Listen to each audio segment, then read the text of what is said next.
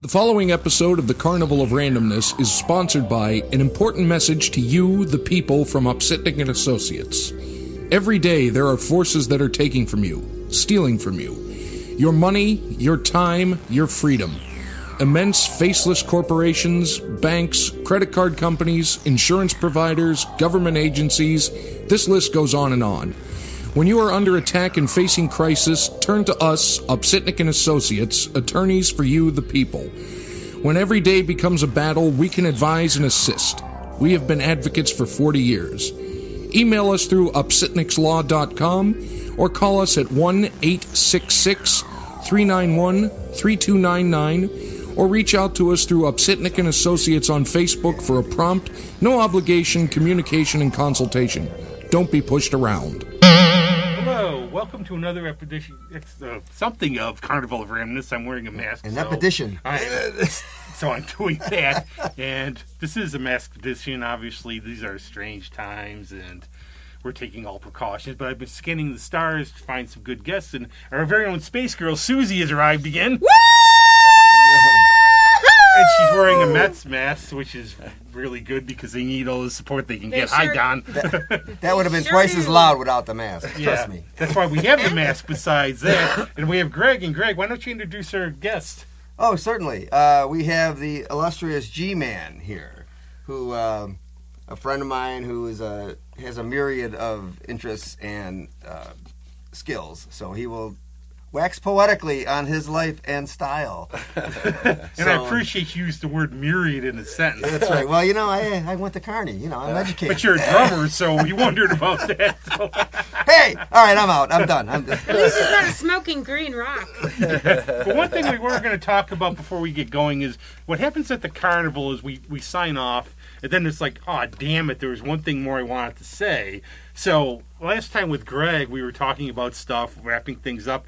Right afterwards, he said, oh, I was going to mention this, and it was about science fiction and with the coronavirus. Right. Yeah, well, it started making me think that, like, the things like the Future Shock book and any sci-fi movie you watched from the 50s and 60s, even Star Trek episodes, there was a lot of that, well, we used to have...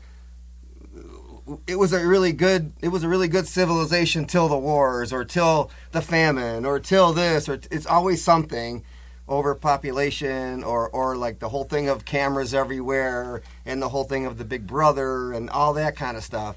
And I started realizing, okay, that was fantasy back then. And now, it seems like it's kind of here. And you wonder, was that the... Everywhere. Was that the idea for it? I mean, did people like, Steve Jobs and all these other guys, they say, oh, maybe we could do that, or was it just that technology happened and now it's a foreshadowing of what could have happened? Who knows? Well, for me, I was watching Soylent Green, and then advertising for the Impossible Whopper popped up, and I freaked out. But in terms of dystopian futures, and hopefully we don't go that way, I used to say... This stuff, deep thoughts we would talk about after drinking tons of booze in college late at night. We would say, okay, what dystopian future you think is going to become reality? I would say rollerball. Yeah. Because you have the corporations running everything. The bread and circuses, they have the violent sports to keep people entertained. Right, the MMA stuff. See, I think Running Man. That was another one. Which, if you read the novel, is completely different than the movie. Sure, yeah. But the Running Man was what my friend said. And I think he was really high on something, but that does not take away his opinion. But I thought Running Man was another one, and it's the combination of the corporations controlling everything, no freedom, and distracting people with the violent games. Mm-hmm. And sometimes you watch these now and you go, I don't really want to watch these because how things are. Right. Or I was thinking of the movie The Road, and it's about a plague that wipes out civilization. And it's very dark. Cormac McCarthy's a great writer. He's brilliant, the way he words things. But this is one of the most depressing movies I've ever seen. Do you remember the Andromeda Strain? Oh, yes. Now that one, I mean, this is so right out of that handbook because they said at one point, maybe this came from outer space. Well, no, it didn't. But how do we know that they haven't? Our government hasn't sent something up to space because they're developing viruses at the space lab. So how do we know that they didn't take the coronavirus, tweak it up there, and bring it back down? Yeah. I mean, it's, Another one is The Stand, also. Which Yeah. right. Which is, yeah, which is there's another, definitely. which is a little bit more. I think The Stand was a little bit more spiritual than anything. But the book Andromeda Strain, the thing I found, my favorite part of the book That was a of good one. Andromeda Strain is when they. I have to take this mask off. I'm sorry, I cannot breathe. It's okay. I mean, can't breathe. I'm you know, just it's- joking. It is. But- We're separated, and we also have, for people who don't see it, it's like a small group. We're trying to follow everything. We're always concerned about I was safety. kidding about the mask. Anyway, what I was saying is, in the Andromeda Strain, they have to go through this level. They have to go Yeah. through 7 Oh, yeah. levels. Yep. They don't show it in the movie. It's not in the movie. No, Where they showed the levels where they go down through. But they only went through quickly. They didn't Yeah, explain no, they didn't what was explain. happening. Yeah, yeah, they didn't yeah. explain that the first level you go through is water that you have to swim under. The second level, the 7th level is where they have to go in and breathe helium.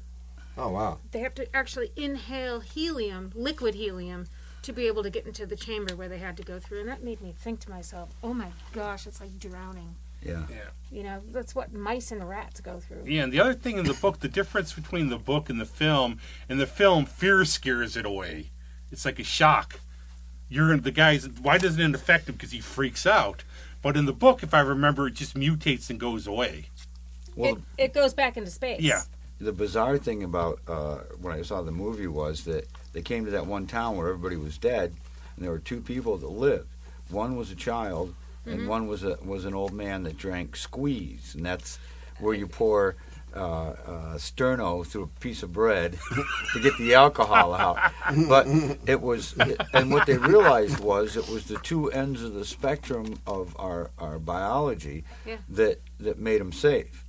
So that's why those 2 lived. I think the baby was anemic, and the old man had the squeeze, and that's how they survived. And remember, they also burned the entire town down. Yeah. Damn, G, you're educated. Well, And also, too, this is a first for the carnival. We have a very special guest. We have a little doggy. Say hi. Everybody say hi to Dane. Nevada!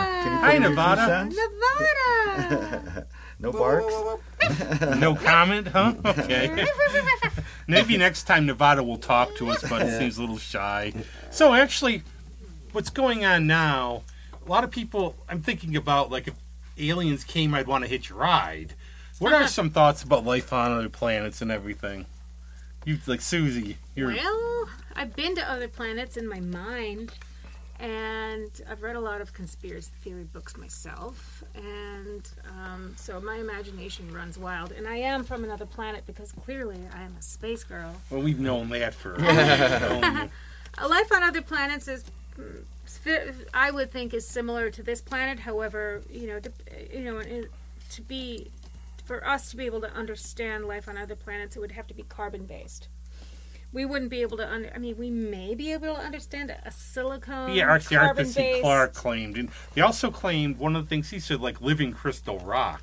crystalline, which is silicone crystalline. Yeah, and it depends on the level of consciousness, I would assume, and how we perceive things without being in fear, because we're a flight and fright type of being, where we get so overwhelmed by adrenaline that adrenaline takes over. If we were able to sit down and meditate and not be afraid of what's in front of us and just chill and try to listen, maybe, just maybe, we'd be able to move on past this existence. It's typical of your human hubris to think there are no other life forms out there beyond your own. Yeah. There you go.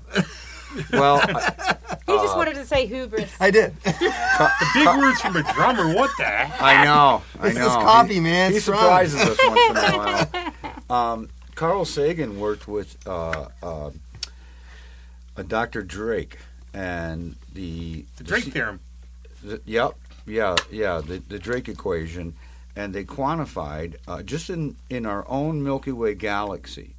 And when they first did it, they came up with a quantification that there's 60,000 other possibilities just within our own galaxy of bipodal hominoid life.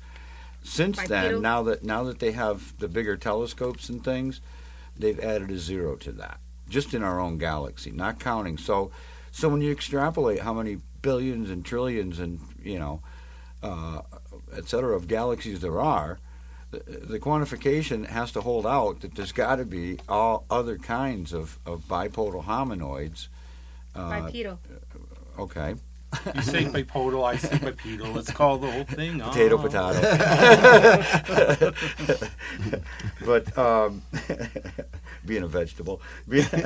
But I think of that, and also if you look at just the evidence on our own planet, there are things that defy our current quantitativeness, and yet there's only one other explanation that's left, and it holds up to Occam's razor. What's the truth? Well, the truth has to be that we are not of this earth. Yes, and Occam's razor, for those who don't know, means if there's something out there, you take the simplest explanation is probably the right one.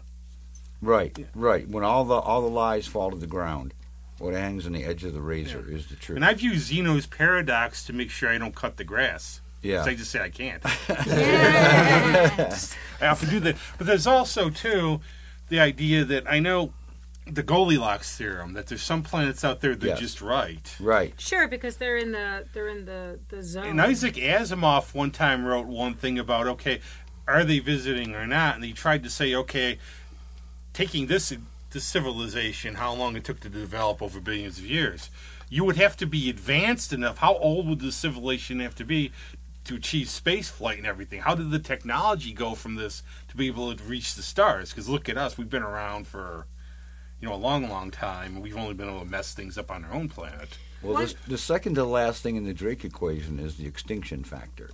So once we reach nuclear capability, will we either A, blow ourselves up, or B, use it to get out to the stars? Sure, and we're almost at midnight with the nuclear clock.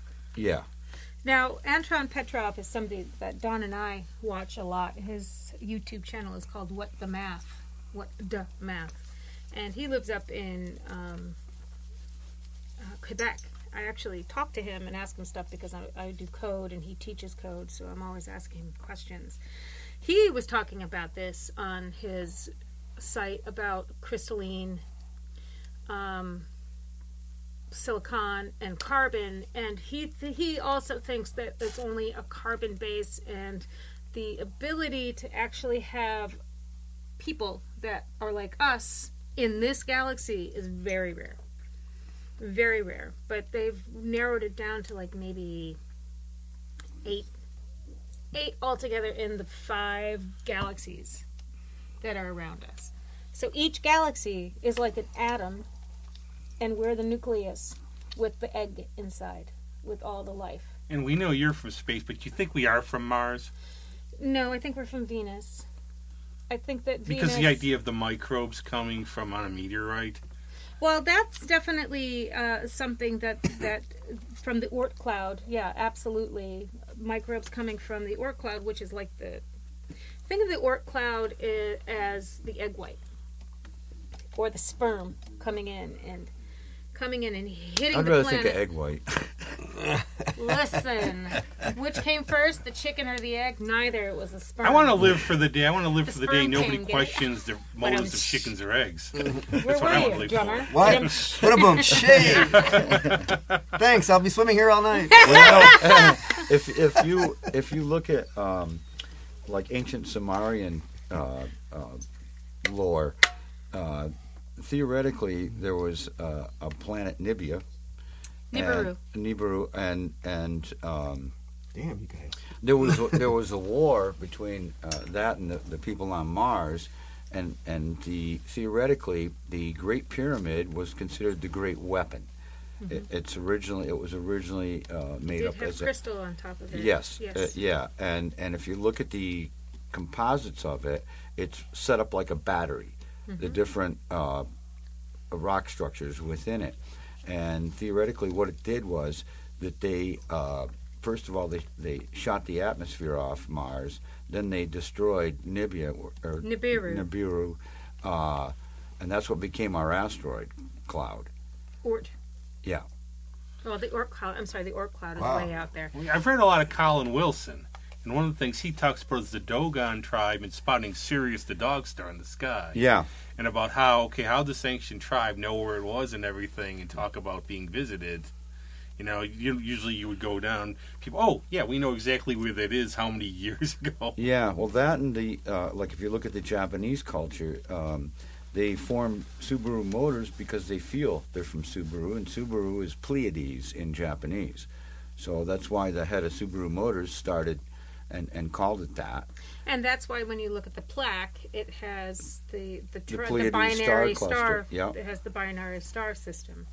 And there's also... Very good. Wow. I play drums. Well, that's why, we try to keep you to a couple sentences. We don't expect too much. I am Groot. Plus also, I've always said, Seti Tau-E, there has to be extraterrestrial life, because how do you explain the 1969 Mets?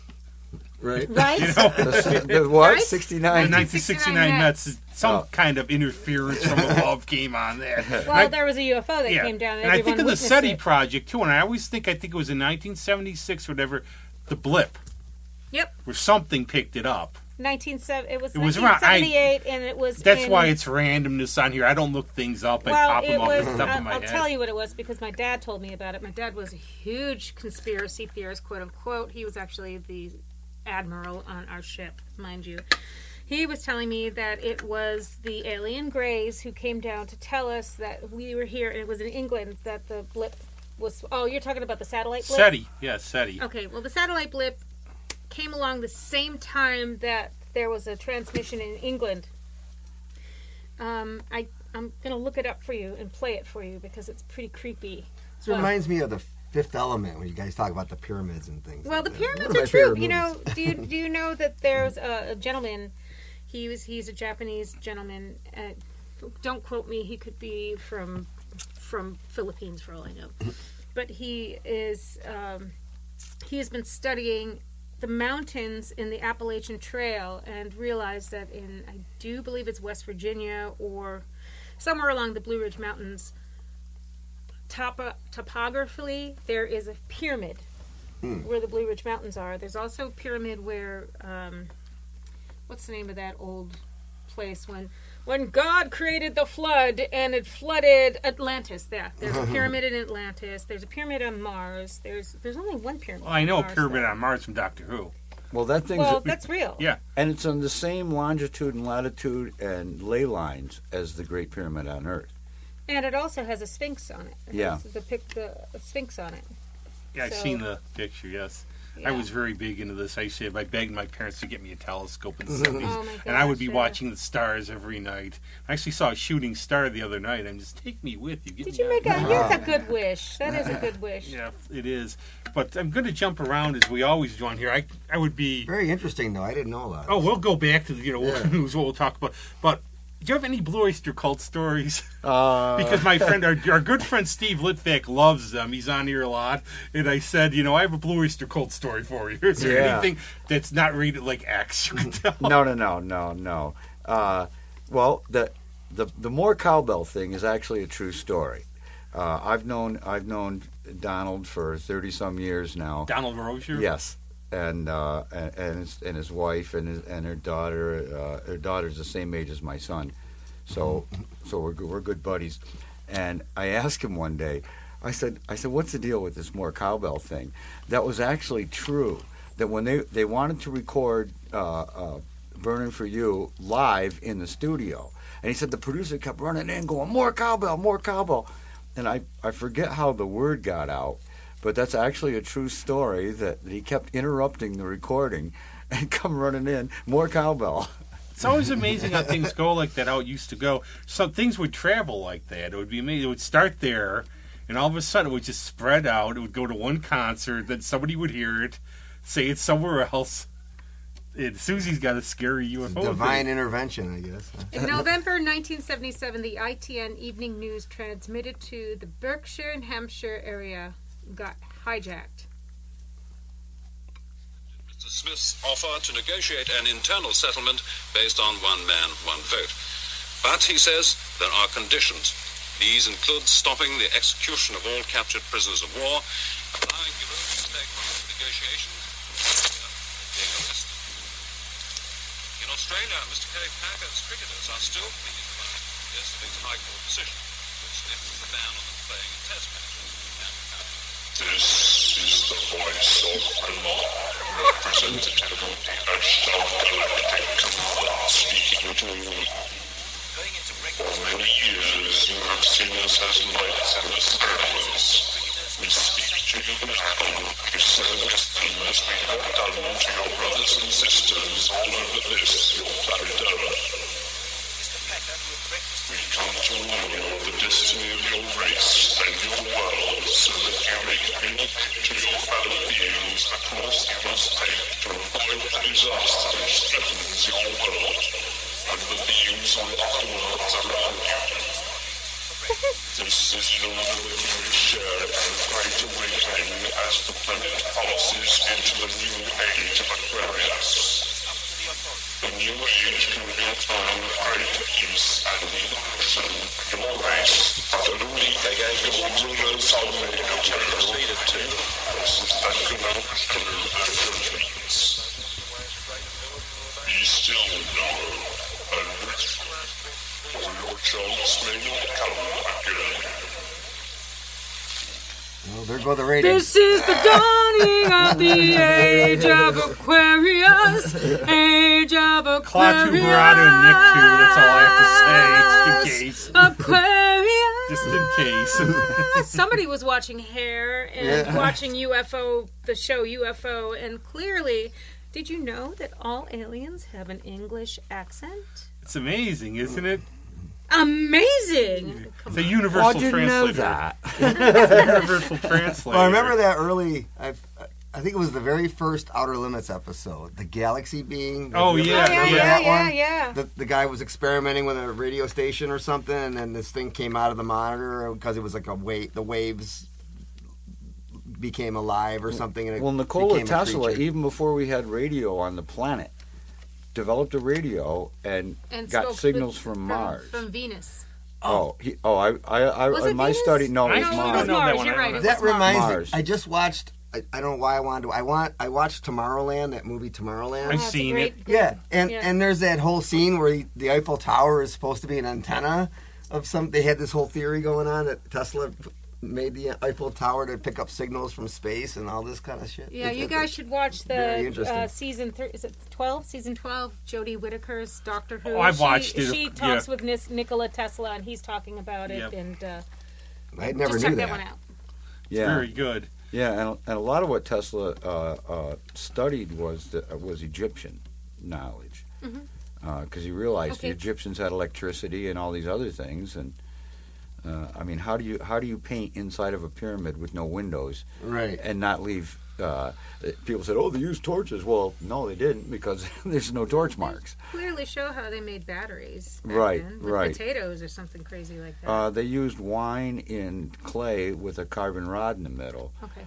And also, if you look at like the Romans, they had coliseums where they had animals 3 and 4 levels down that would pop up out of nowhere. So they had elevators, and they had to have a circulating system, and they had to have electric lights, because if you're down 4 stories, you can't have torches, or the carbon dioxide would kill everything. So Edison inventing the bulb is a Well, lie. Edison didn't invent the bulb. Edison took everybody Rediscovered else's. it. No, he took everybody else's. He hired them and Well, yeah. said, "This Well, is wasn't mine." there some battle with Have you him seen and the Tesla current war? over alternating what? current? The current war. The Yes, current war. yes. That's- Yeah, and Yeah. it was Yeah. when Edison first put the power plant at Niagara Falls, they were powering Niagara Falls, and they were trying to power Buffalo, but they were using direct current, so they had to have all these substations, and they couldn't really make it work. So Edison heard of Tesla's work down in Jersey, so he brought him up to Niagara Falls, and he says, "You need alternating current." And back in 1860 or something like that, once they used alternating current, they not only powered Niagara Falls and Buffalo, Rochester had free electric power. And it was Westinghouse that said, "Wait a minute, we got to Right. make them pay for this crap." Westinghouse, right? And that's why, and that's when they booted Tesla out of the project. And wasn't there something also about the electric chair or something that Edison had something to do with the electric chair? I'm not sure. Yeah, I heard something about that. Him and Tesla had that battle, and then he turned around and used it. He figured, okay, I'm just gonna. He had some idea for like electricity to kill people or something. Because he realized that it wasn't alternating current, it was DC. What does the D stand for? Direct current. Direct current kills, alternating current doesn't. So if you add the alternating current and the direct current together, that's what will zap you instantly. Right. Well, here's a thought too. I always wondered this. I mean, this is pretty heady, I guess, but I've always wondered, okay, why do certain things happen at a certain time? I mean, okay, is there some sort of, I hate to use the word divine, but is there some divine plan or a big plan? Okay, why was the gun invented when it was invented, not 200 years before that? Why was Edison born when when he had his idea? I mean, was it supposed to all happen in a certain graduated thing? We are Borg. Okay, then. What do you think out there, everybody? No, that's really interesting. It's like it's one of those things you can never give an answer to. It's like, why do people come along? Like the right person might come along, or some invention, or is it just progress? People building on each other. Well, there's the technological half-life, where you invent something, and then the next big thing will come along in half the time it took to get to that.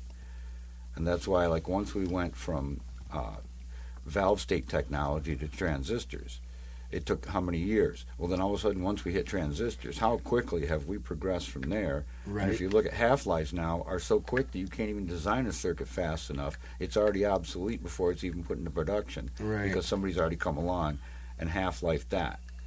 So, well, I use a pop What culture. did they call it? The exponential curve? Yeah.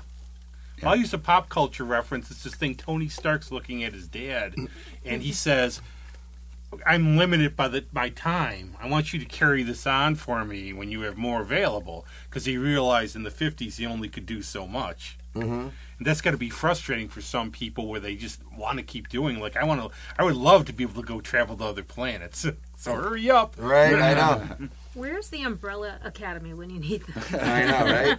I know, the second season's out. Gotta watch it. I already I watched saw a it. play versed on. My already friends watched did a it. play versed on Welcome to the Black Parade by the same singer who wrote that, Gerald Way, right? But we're going to get into, let's go, and we have all these musicians with us. We can do a little of this, and I understand. Tell us a little about, what was it, the Silvertone amps? Oh, that's G's thing. Yeah, tell us a little about those. Well, they're very old amps that Sears used to sell. That was like their product. Were they right? for the Silvertone guitars? Because they're like Greg Yep, Townsend. Silvertone guitar. Greg Townsend, our friend, plays the 61 Yeah. Silvertone. Yep. The Nathaniel Daniel started the Dan Electro Company, and then the Beatles came out. So Sears and Montgomery Wards and all that approached him and said, look, we need more cost-effective things because all the kids can't afford Defenders and the Marshalls. So what he did was he took a lot of just off-the-shelf products. He used, pressboard and masonite and things like that to make the cabinets and everything. But he went to, I think it was GE or Sylvania, whoever was doing tubes for the government.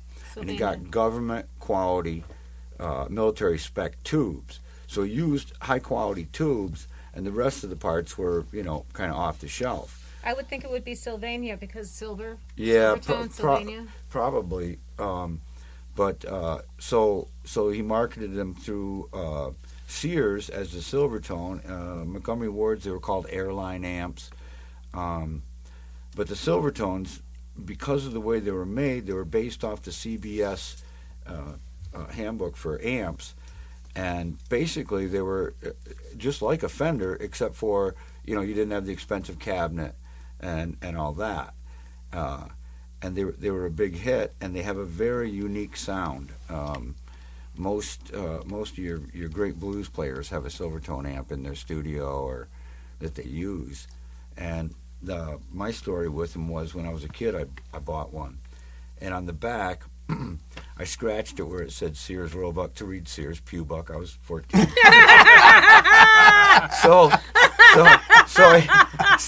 And it was the real rare 610 with the foot switch and all that. Great. And at about 17, Doc Stillwell used to do amps for Richie Blackmore and all these people. And there was a Brown-style Fender Pro that I wanted. And the guy wanted $75. So I sold my amp to a kid in Elmira. And I'll never forget the day I was hugging my amp and crying, going, "I'll see you again." The kid's like, "I'm from Elmira. You never see this amp." So fast forward 20 years later, I'd gotten Hep C through vaccinations in the Air Force. And so I couldn't do my carpet sculpting or anything anymore. And so I got back into music, and I said to my girlfriend at the time, I said, "I want to get an amp." She said, "We'll go to Stutzman's." I said, "They're going to have it." She says, "Well, the hog will rip you off, so we'll go to Stutzman's." Okay, fine. So I walk in. I said to the guy, "I'm looking for an amp, but not just any amp. I want the Sears Silvertone 610 with the dolly and the foot switch." He goes, "I can't help you." I started to walk out. He goes, "I don't have the foot switch." I froze, turned around. $300 later, I take it home, and I take it out in my studio, and I go to put the head on the amp, and I screamed, and I started crying. My girlfriend runs up, "What's the matter?" I said, "Look at this." Sure enough, somehow, by some strange twist of fate, 20 years and 200 miles later, here's my amp back in my possession. And that was about 20 years ago. So I was so impressed with it that I started collecting the old Silvertones. And actually, my carpenter friend in Ithaca and I redeveloped the cabinets because being in floor covering, I used flooring grade subfloor wood for it, and I used Luan flooring grade for the speaker mounts and all that. So the cabinets we make look exactly like the Silvertones, and I even reproduced the foot switches. The only difference, they are a little bit heavier, but they're a lot more sturdy and everything than the originals. Better wood.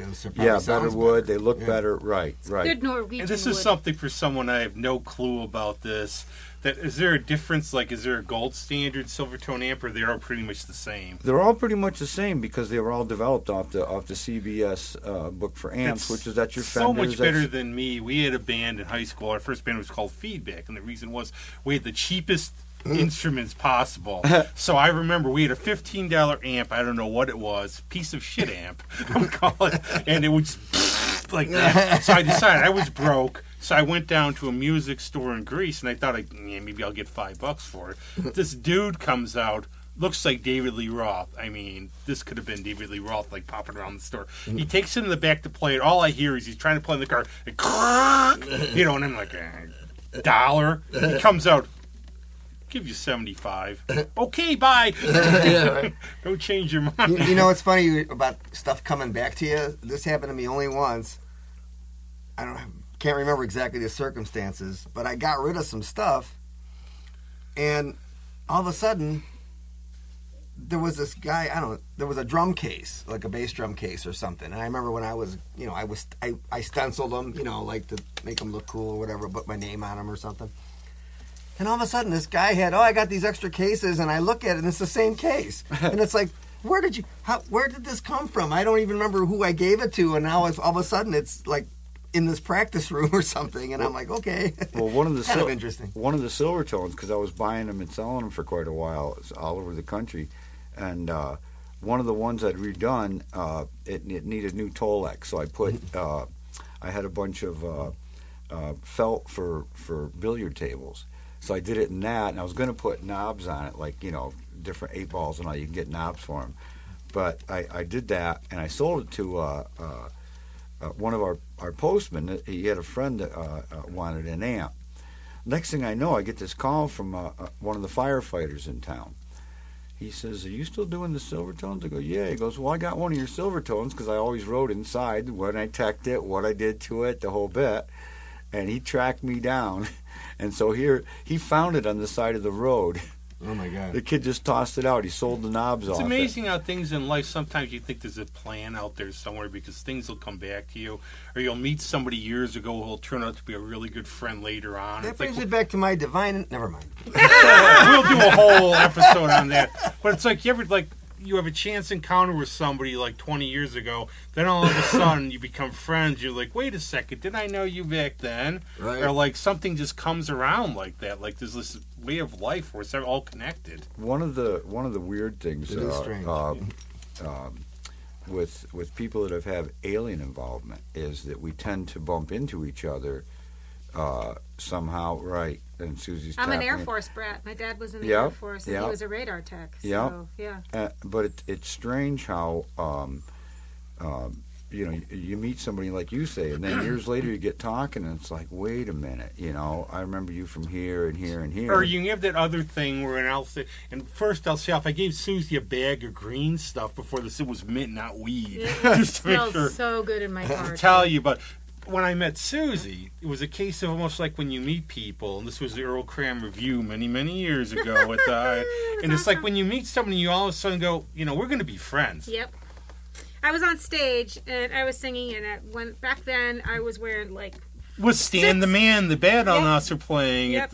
Literally, no joke, because I'm 4'11", I was wearing, and Greg can attest to this, 6-inch heels with platforms. I would literally jump off the stage onto my knees and slide into, and I remember locking eyes with you, and I'm like, this guy, I'm going to slide, I'm going to jump off the stage and slide. And I was there David because Lee Roth obviously- slide right in front of you and sing.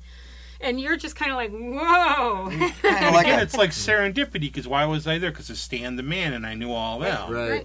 You were kind of like a stilt walker with those things. Dude, I love those shoes. Can't do that anymore. Thanks, Car Crash. But that's how 2014. things go, I think, in life. I think sometimes you're destined to meet people who will become a part of your life. I found that in my life a lot.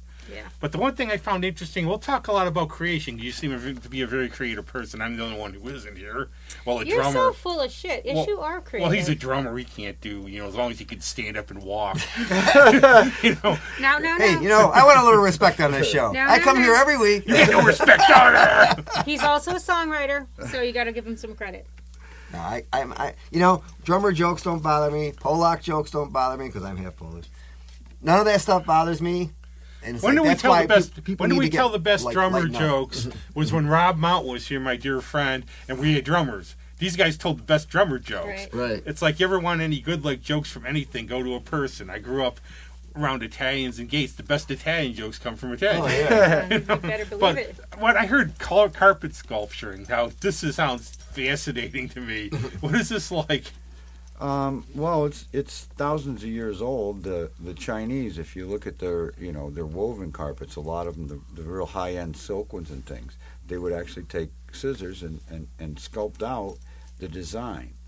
The modern day started when they invented the broadlooms, and so what an artist does is you disassemble and reassemble the initial part of it, and then you take clippers and things and sculpt a three-dimensional design out of that. He does some really cool ones, guitars and things. My work's been in Barney's, Esquire, Lifestyles of the Rich and Famous, Les Paul's Home Studio, and Lou Paulo, his guitar player. When I went to get my guitar signed by Les, I bummed a cigarette off him, not realizing who he was. And when he said he's Les's guitar player, I said, "Oh my God, I saw you on XXI a month ago. Now I got to make you a carpet." So I made him one that just said Gibson, a little sample carpet, just said Gibson in the corner. And when I sent it to him, he called me up. He says, "You know that guitar I played that night?" He goes, "Yeah." I said, "Quick story." He said, "Keith Richards gave me that when I was at his house." And I'm like, "Get out!" It's a '59 Les Paul, and Lou was at Keith's house, and they're good friends. So he played this guitar, and he goes to hand it back to Keith. He goes, "That's yours." He said, "In fact, Les gave me that one." And so it came back home to Lou, and Lou said that's his favorite guitar. When he's not playing, it sits on my carpet. So I made a few marks with that. The piece that was on Lifestyles of the Rich and Famous, I did for Mark Kostabi, who was considered the Warhol of the 90s. I did that down in New York. I actually met Robin Leach. I have his signature. I was just I going to met say him at one of Robin the- Leach. I don't know why. I don't know Yeah, why. he wrote Champagne Wishes for me. In fact, the night I was down there for that show, I was hanging around with Jack Palance and his wife the whole night. Oh, wow. And all sorts of celebrities like that. It was phenomenal. You are my number one. Yeah. Do you just do they come to you in terms of vision for that, or if somebody said, "Well, could you design you one that looks like such and such? Could you do that?" Or is it more a personal thing where the ideas for the whatever designs just I'm going to do it like this. It's going to be cool. Some were like I did a lot of work for. I was an affiliate member of ASID, the American Society of Interior Designers, and. So I did work for decorators where they'd come and say, okay, this is the People's China pattern, and this is their wallpaper pattern, or whatever, and I would reproduce that in a carpet. Some people would have me design them. Others I just did my own designs, and people would buy the designs. And I taught for quite a while too. I had people coming from all over the country here to Rochester. How's the process? How long does it usually take to do one? It depends on the complexity. I have one that it's a sister piece to the piece I made for Les. The piece I made for Les was a 4 foot by 6 foot, just the head of a Gibson guitar that said Les Paul on it and all that. And then I made because I worked for Foghat, I made a homage piece. Lonesome Dave and Rod Price played Burgundy Les Pauls, so I made one in Burgundy with the crown and all that. And that took me a good week, and I mean 80-hour week. I didn't, because once you start on them, you kind of... And you get obsessed, too. It just blows by. I remember, like, when I was working on a writing project, it'd be 4 o'clock, and you'd start, it'd be 4 o'clock in the morning. I'd just go till dawn. There were many times where my girlfriend had to come out and say, that's it. You got to go to bed. But I'm on a roll. yeah. I mean, my hands, I would my carpet. literally my hands would lock right up from using the tool for so long, and when I was sculpting. But I would do them. This shows again in terms of artistic talent compared to the guests we have.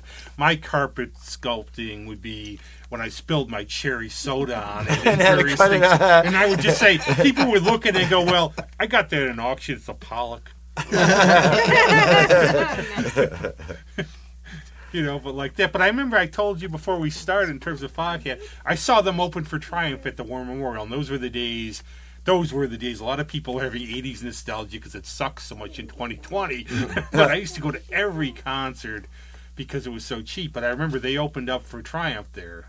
They put on, and I said, and some people didn't know, and I said, "Oh, these guys go way back. They're really good." Oh yeah. In fact, there's a couple of friends of mine. They're younger guys. They're like in their 50s, right around the corner from me, and they're all gearheads.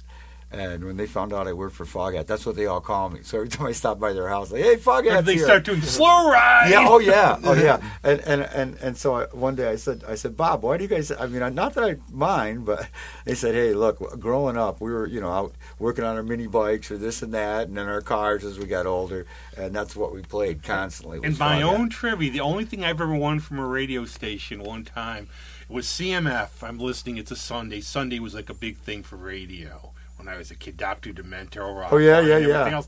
They had a contest. It was the Outlaws and Foghat playing in Buffalo, and I remember I won. And then I trying to act cool, and he's like, "How old are you?" And my mom go pick the tickets up. But that's the only thing I've ever won. It's funny. The bass player that got me in Foghat. Here, have a coffee. He's a buddy of mine from my hometown. He actually played for Kim Simmons before that in Savoy Brown. And then when the opening came in Foghat, they called him up to that.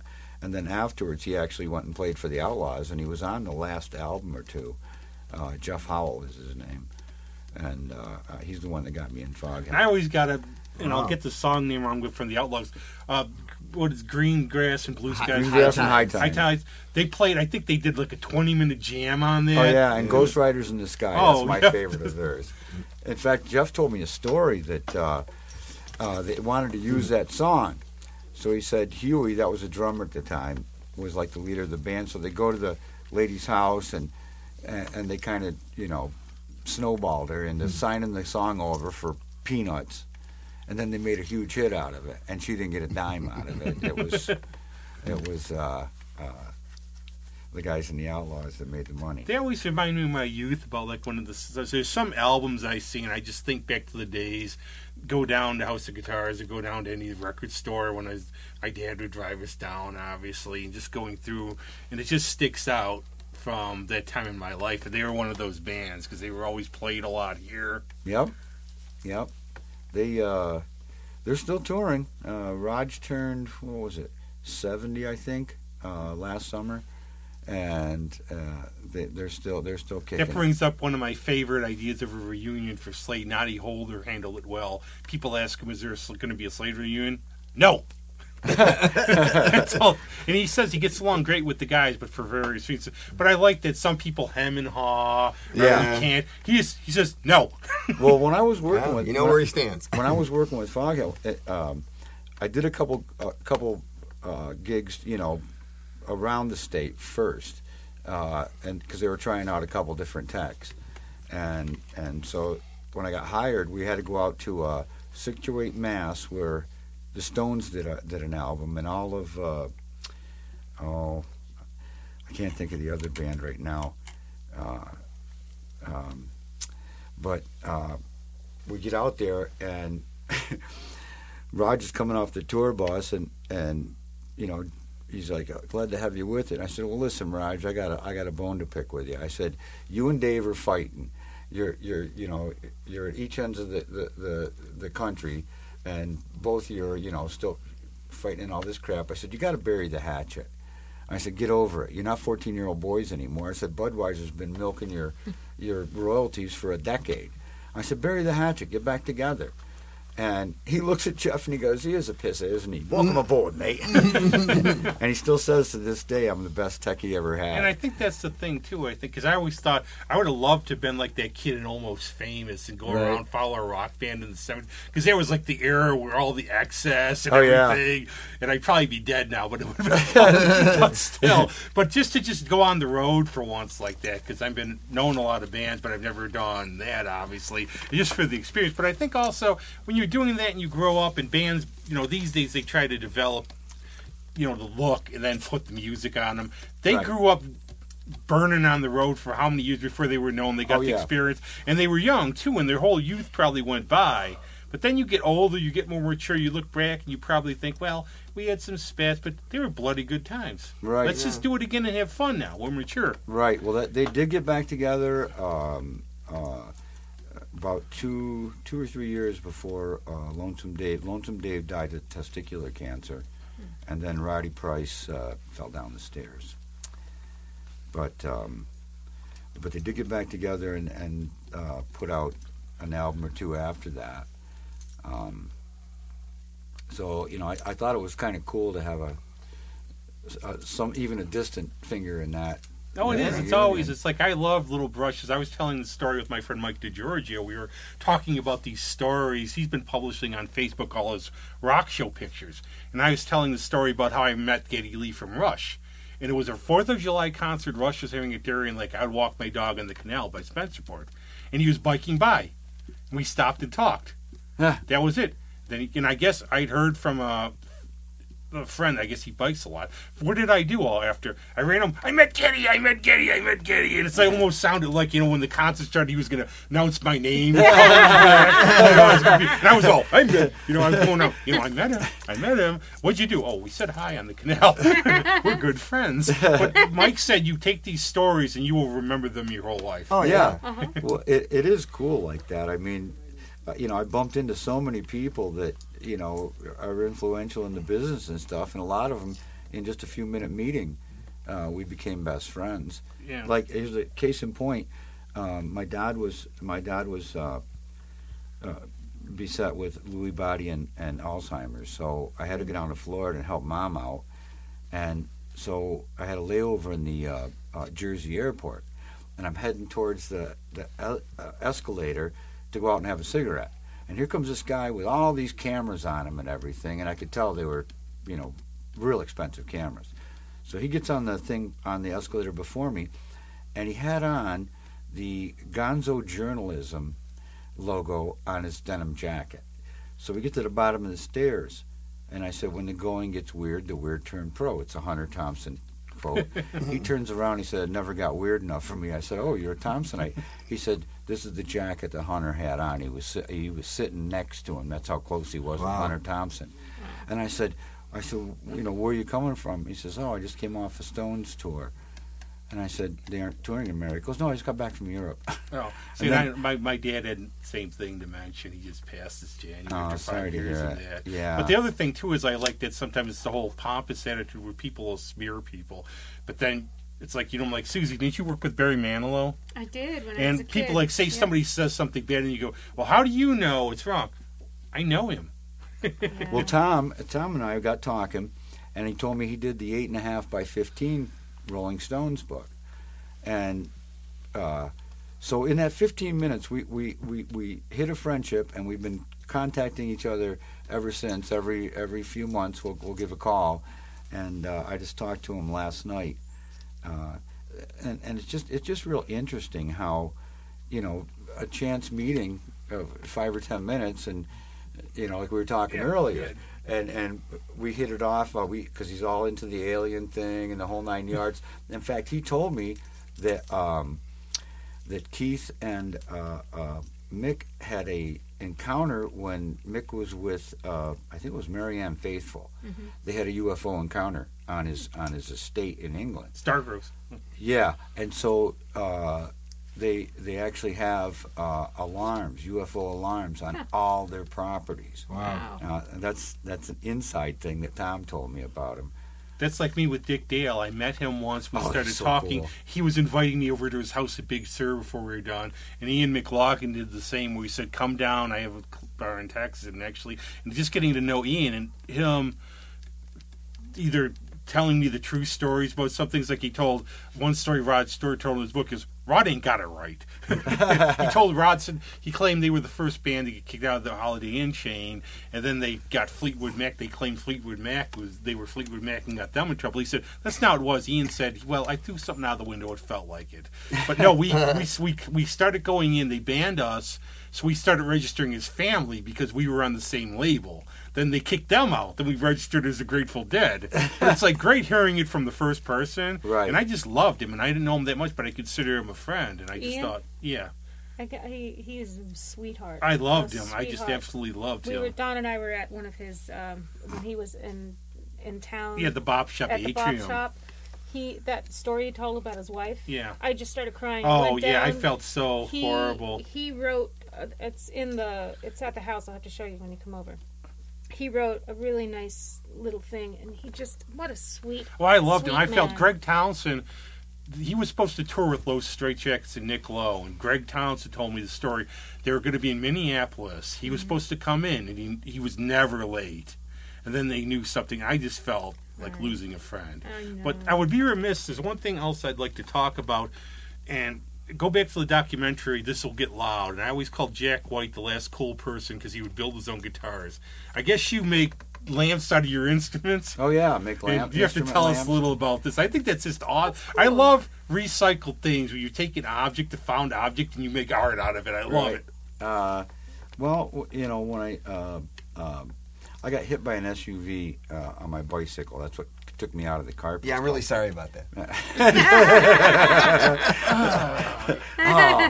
You will be hearing from my attorney. I have a real passion for music, and I started making these instrument lamps out of all different kinds of stuff.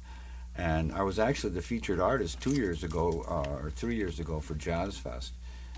They had a piece on me on the news and all that, and so I'm still doing the instrument lamps, and I even built a skateboard guitar, and now I'm working on one with the wheels on it and a tremolo, and you can actually ride it and play it. Did you ever sell the trombone lamp? No, I gotta redo. You should send him a couple pictures. Yeah, we'll try to get like some pics and stuff on this for you and everything. And plus, creative people got to create, right? Oh, Susie? yeah, that's the that's one the thing. problem. It's like the one thing is you can't stop creating, and you always go over more and more and more and more stuff. Yeah, it's hard to sit still. Which is cool. It's like that's in terms of one thing I'll ask in terms of quarantine. If you like, I know like one of my friends actually said like he's written 3 to 4 albums worth of music. I mean, it lets you almost like in terms of keeping yourself busy, you find something you didn't have time for to do. That's the hard part about being creative is that, the mind never shuts off. Yeah. And so sometimes it's kind of a curse because you really don't have a moment to yourself in a sense, because your creative side is always developing something, whether it's writing a song or creating a lamp or making a guitar or whatever. It just doesn't shut off. And personally, for me, I think bipolar disorder won. Yeah. Well, that's. I wrote a song about that. If you look at most of your creative people, they all have some sort of affliction, and that's what allows us to see both ends of the spectrum. When most people are living life with blinders because they're trying to be normal, which there is no parameter. But I call it being awesome. Well, one of the books people ask me. Give me a recommendation what to read, and I say, if you want to read something about creativity, read the lives of the great composers, and you will find none of them people would say were right in the head. Yeah. None of them. They all had serious drug addictions, mental illness, all kinds of stuff. Well, it's like comedians. Comedians see things in a skewed way, and it's like you find, that's why even sometimes you joke like. I do these one-liner type thing. I mean, you just hear something and you go, oh, and then you have a different take on it. Like, they'll see something totally normal, like, I don't know, like, hey, did you ever notice this or that? But they just have a way of looking at it that, oh, I never thought how messed up that is. Or they just take that everything is. from the modern day. A lot of times, I'll hear one thing when I'm out, and I can make a routine out of it just about something because it's this absurdity of life nobody else notices. Exactly. Like, I had these dudes, I was getting gas, and these guys were going on about that. They were Mexican coronavirus. And I was just saying, the average stupidity. You'll never run out of materials. Well, we took a trip once. We went in to Geneva, I think it was, and we were just like like 2 or 3 couples, and we got rooms and stuff, and we just wanted it was just a quick trip, day trip thing. And I'm like a big towny bar guy. I gotta go. I don't want to go to the hotel, but I don't want to go to fancy. I want to go to the towny bar. I want to go where they spray the bug spray on the flies and they fall on the ice. Exactly. And we go into this little bar across from the place, the hotel, and honest to God, man, there's these 2. I think one guy was Mexican, and this was like just farmer guys, but town guys, and they were honest to God. They were having this discussion, heated, about whether a tomato was a fruit or a vegetable. Oh my God! And they're like, "No, it's a tomato!" Oh my God! And I'm just sitting there going, "This is why I want to come." I've never had the only bad experience I've ever had. I was in New York City with one of my friends, and we went to a place called Red's. And understand, he's Puerto Rican, okay? Yeah. So we go in there, and it is the name Reds, okay? Right. So he looks at me and just deadpans, and he goes, I don't think they like my kind here. But nothing happened to us. But I love local, color. Let's say that, where it's, interesting characters. You'll never know who you meet, and you'll hear some good stories. Yeah, you're not going to get that going to the fancy schmancy places, Yeah. Yeah, so that's cool. But it's very good having you on, man. Hope you enjoyed it. Oh, it's a ball. Oh, yeah, you can always welcome back. But obviously, and ironically, Susie, this is the last podcast we did before this all happened. We were promoting your album release show, which didn't happen. Did not happen. But who would have known? Who would have known? Well, it will. But you have played a few gigs, and your plug time. Greg, you played a couple gigs. Right. And how have they gone? Pretty good, right? Yeah. I mean, some people, they don't... I won't say they don't take it seriously, but if you know where you are and you're with people I mean, I don't think you have to worry quite as much. I think it's when you get a lot of strangers together. Be careful. I was telling, in terms of, when I've been on a few times, they're friends. I stay a little away. We talk. We're careful. We even had the Yahoo factor out where the idiots are. And you stay away from places you would think they're going to be. I mean, you set up so you're kind of far away from each other even, and... I mean, you got to be realistic about it. I mean, as long as you're not spitting on each other and sneezing on each other, and but I don't. Everybody can't have the virus. Everybody, that's the whole thing. Everybody's you're being careful, but it's it's kind of assuming that everybody's got it. I got to stay away from everybody. Well, I don't blame. I don't blame. I have friends. I have friends who are I know I won't see till at least next year. And God bless them. Mm-hmm. They're staying reclusive. I know one of my dear friends had this in March, and she said, and she's 26. You don't want she said how bad it was. And she said, we're friends. You're going to see each other. It'll just feel even better, if parting was well met, eventually we'll see each other. We'll Pardon smile is again. such sweet sorrow. But the thing is, I mean, you have to live. You can't. This is the ground we're on now. Why try to be miserable about it? We got to go through it. And I hate to see the way the country is so angry and divided and everything. And hopefully, Well, it's intentional. Turn your head and cough. I was a crash and structural firefighter in the Air Force, dealing with chemical, biological, nuclear, anything that fell out of the sky. And biological, when a toxin escapes, the first thing you're supposed to do, no matter how terrible it is get outside, breathe the fresh air, because there's also the contagion is out there. So all this is the wrong thing, and when they say it's a pandemic, well, by definition, that's 25 to 50% of the population. We've lost 0.5%. That's less than the flu. This is all a control issue. It's the same thing the Nazis did after World War I. You Jews must confine together and we take you to safety. And Goering said it, tell a lie loudly enough and often enough, and the people will believe Big lie. it. Right. And in Mein Kampf... it was Goebbels, wasn't it, the big lie? Goering was the head of the Air Force. Oh, okay, maybe I got it wrong. But Nazi nonetheless, and in Mein Kampf... Me being OCD is what it is. Yeah, Hitler said in Mein Kampf, take away their rights a little at a time, they'll never realize it until it's too late. And, I remember I read Rise and Fall of the Third Reich at 11 years old, and I was terrified because back then we had to get under our desks for air raids. And I got in trouble one day because I wouldn't do it. I said, no, I'm going to be like the Japanese that's vaporized against the wall, not under the desk.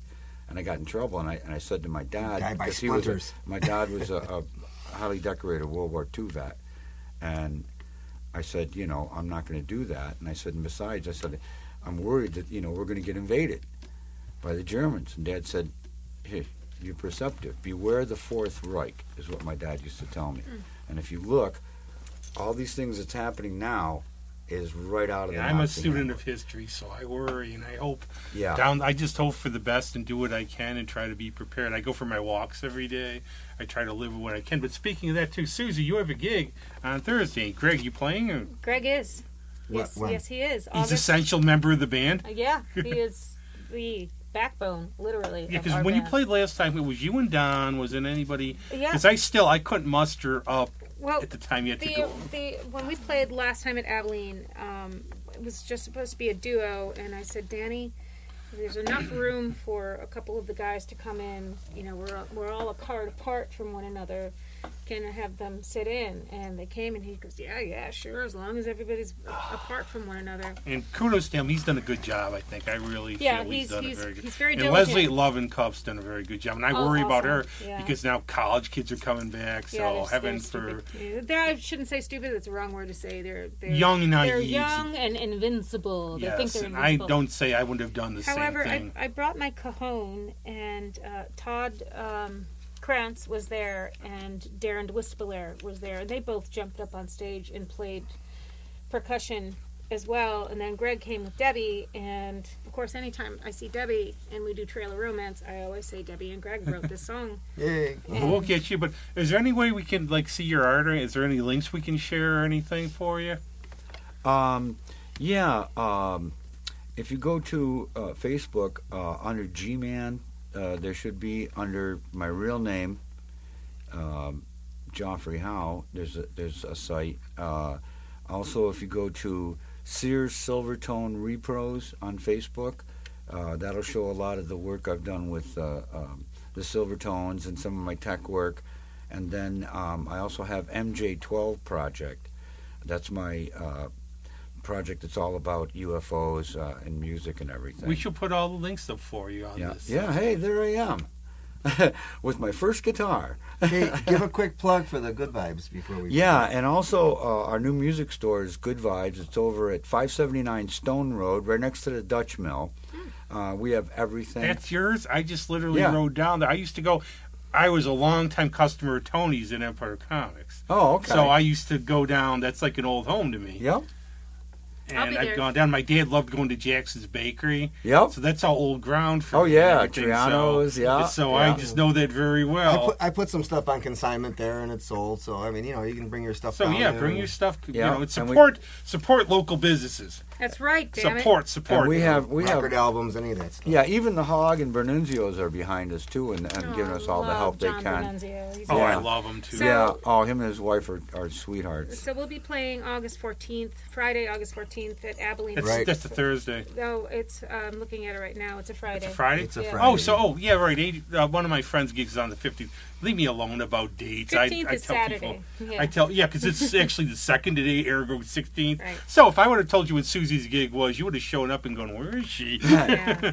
It's Friday, August 14th at Abilene. It's we play from 7 to 9. Doors open at 4, and they are serving hummus plates, so you can drink as long as you order food. I mean, I was lucky. So all that weight I gained from wings was invisible. Obviously, I imagined it. I know, right? But I have Danny does definitely a lost good weight job. from I've this. gone down there going, you wear your mask, be good, sit down, you can take it off, just be, just be smart, that's all. But I thought timely these days, because we played one of your songs the last times you were here, I thought the song from this new thing, where can you pick up your new, obviously at your shows, because this is really good, obviously. Bandcamp, SoundCloud, iTunes, Spotify. From when you're going to have them at the gig, too? Yeah, we'll have them at the gig also. But we'll play, I think the song, you could explain it a little, I think Get Your Thing Together is perfect for these days. Yeah, it's gospel-y and Annette Snell originally sang the song "Get Your Thing Together," and it's something that we heard on Rejuvenation, which is one of our favorite shows.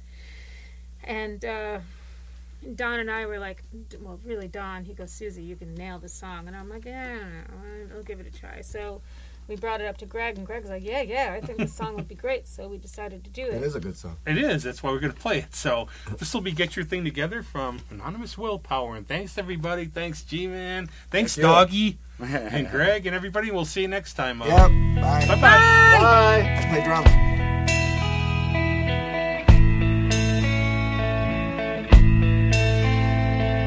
Sitting here thinking about you, pulling back my hair. Sitting here thinking about you, wondering if you care, but I know you do. Just like I care for you.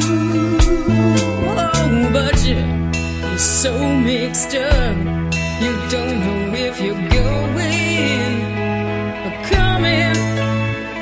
And I'm in love with you, so that makes me mixed up too. You wanna get your thing together, 'cause we're heading for stormy weather. You wanna make up your mind, whether you want rain or shine. Oh baby, oh baby, oh baby. Our heart ain't nothing to play with. Oh baby, baby, baby, baby. I think it's me, love, and I need that love. And it's as simple as this. You wanna make up your mind whether you want rain or shine. You wanna get your thing together, 'cause we're heading for stormy weather. Yeah. Make up your mind whether you want rain or shine. Oh baby, oh baby, oh baby, oh baby. Get your thing together, 'cause we're heading for stormy weather. You wanna make up your mind whether you want rain or shine. Oh baby, oh baby, oh baby, oh baby, oh, you wanna get it together,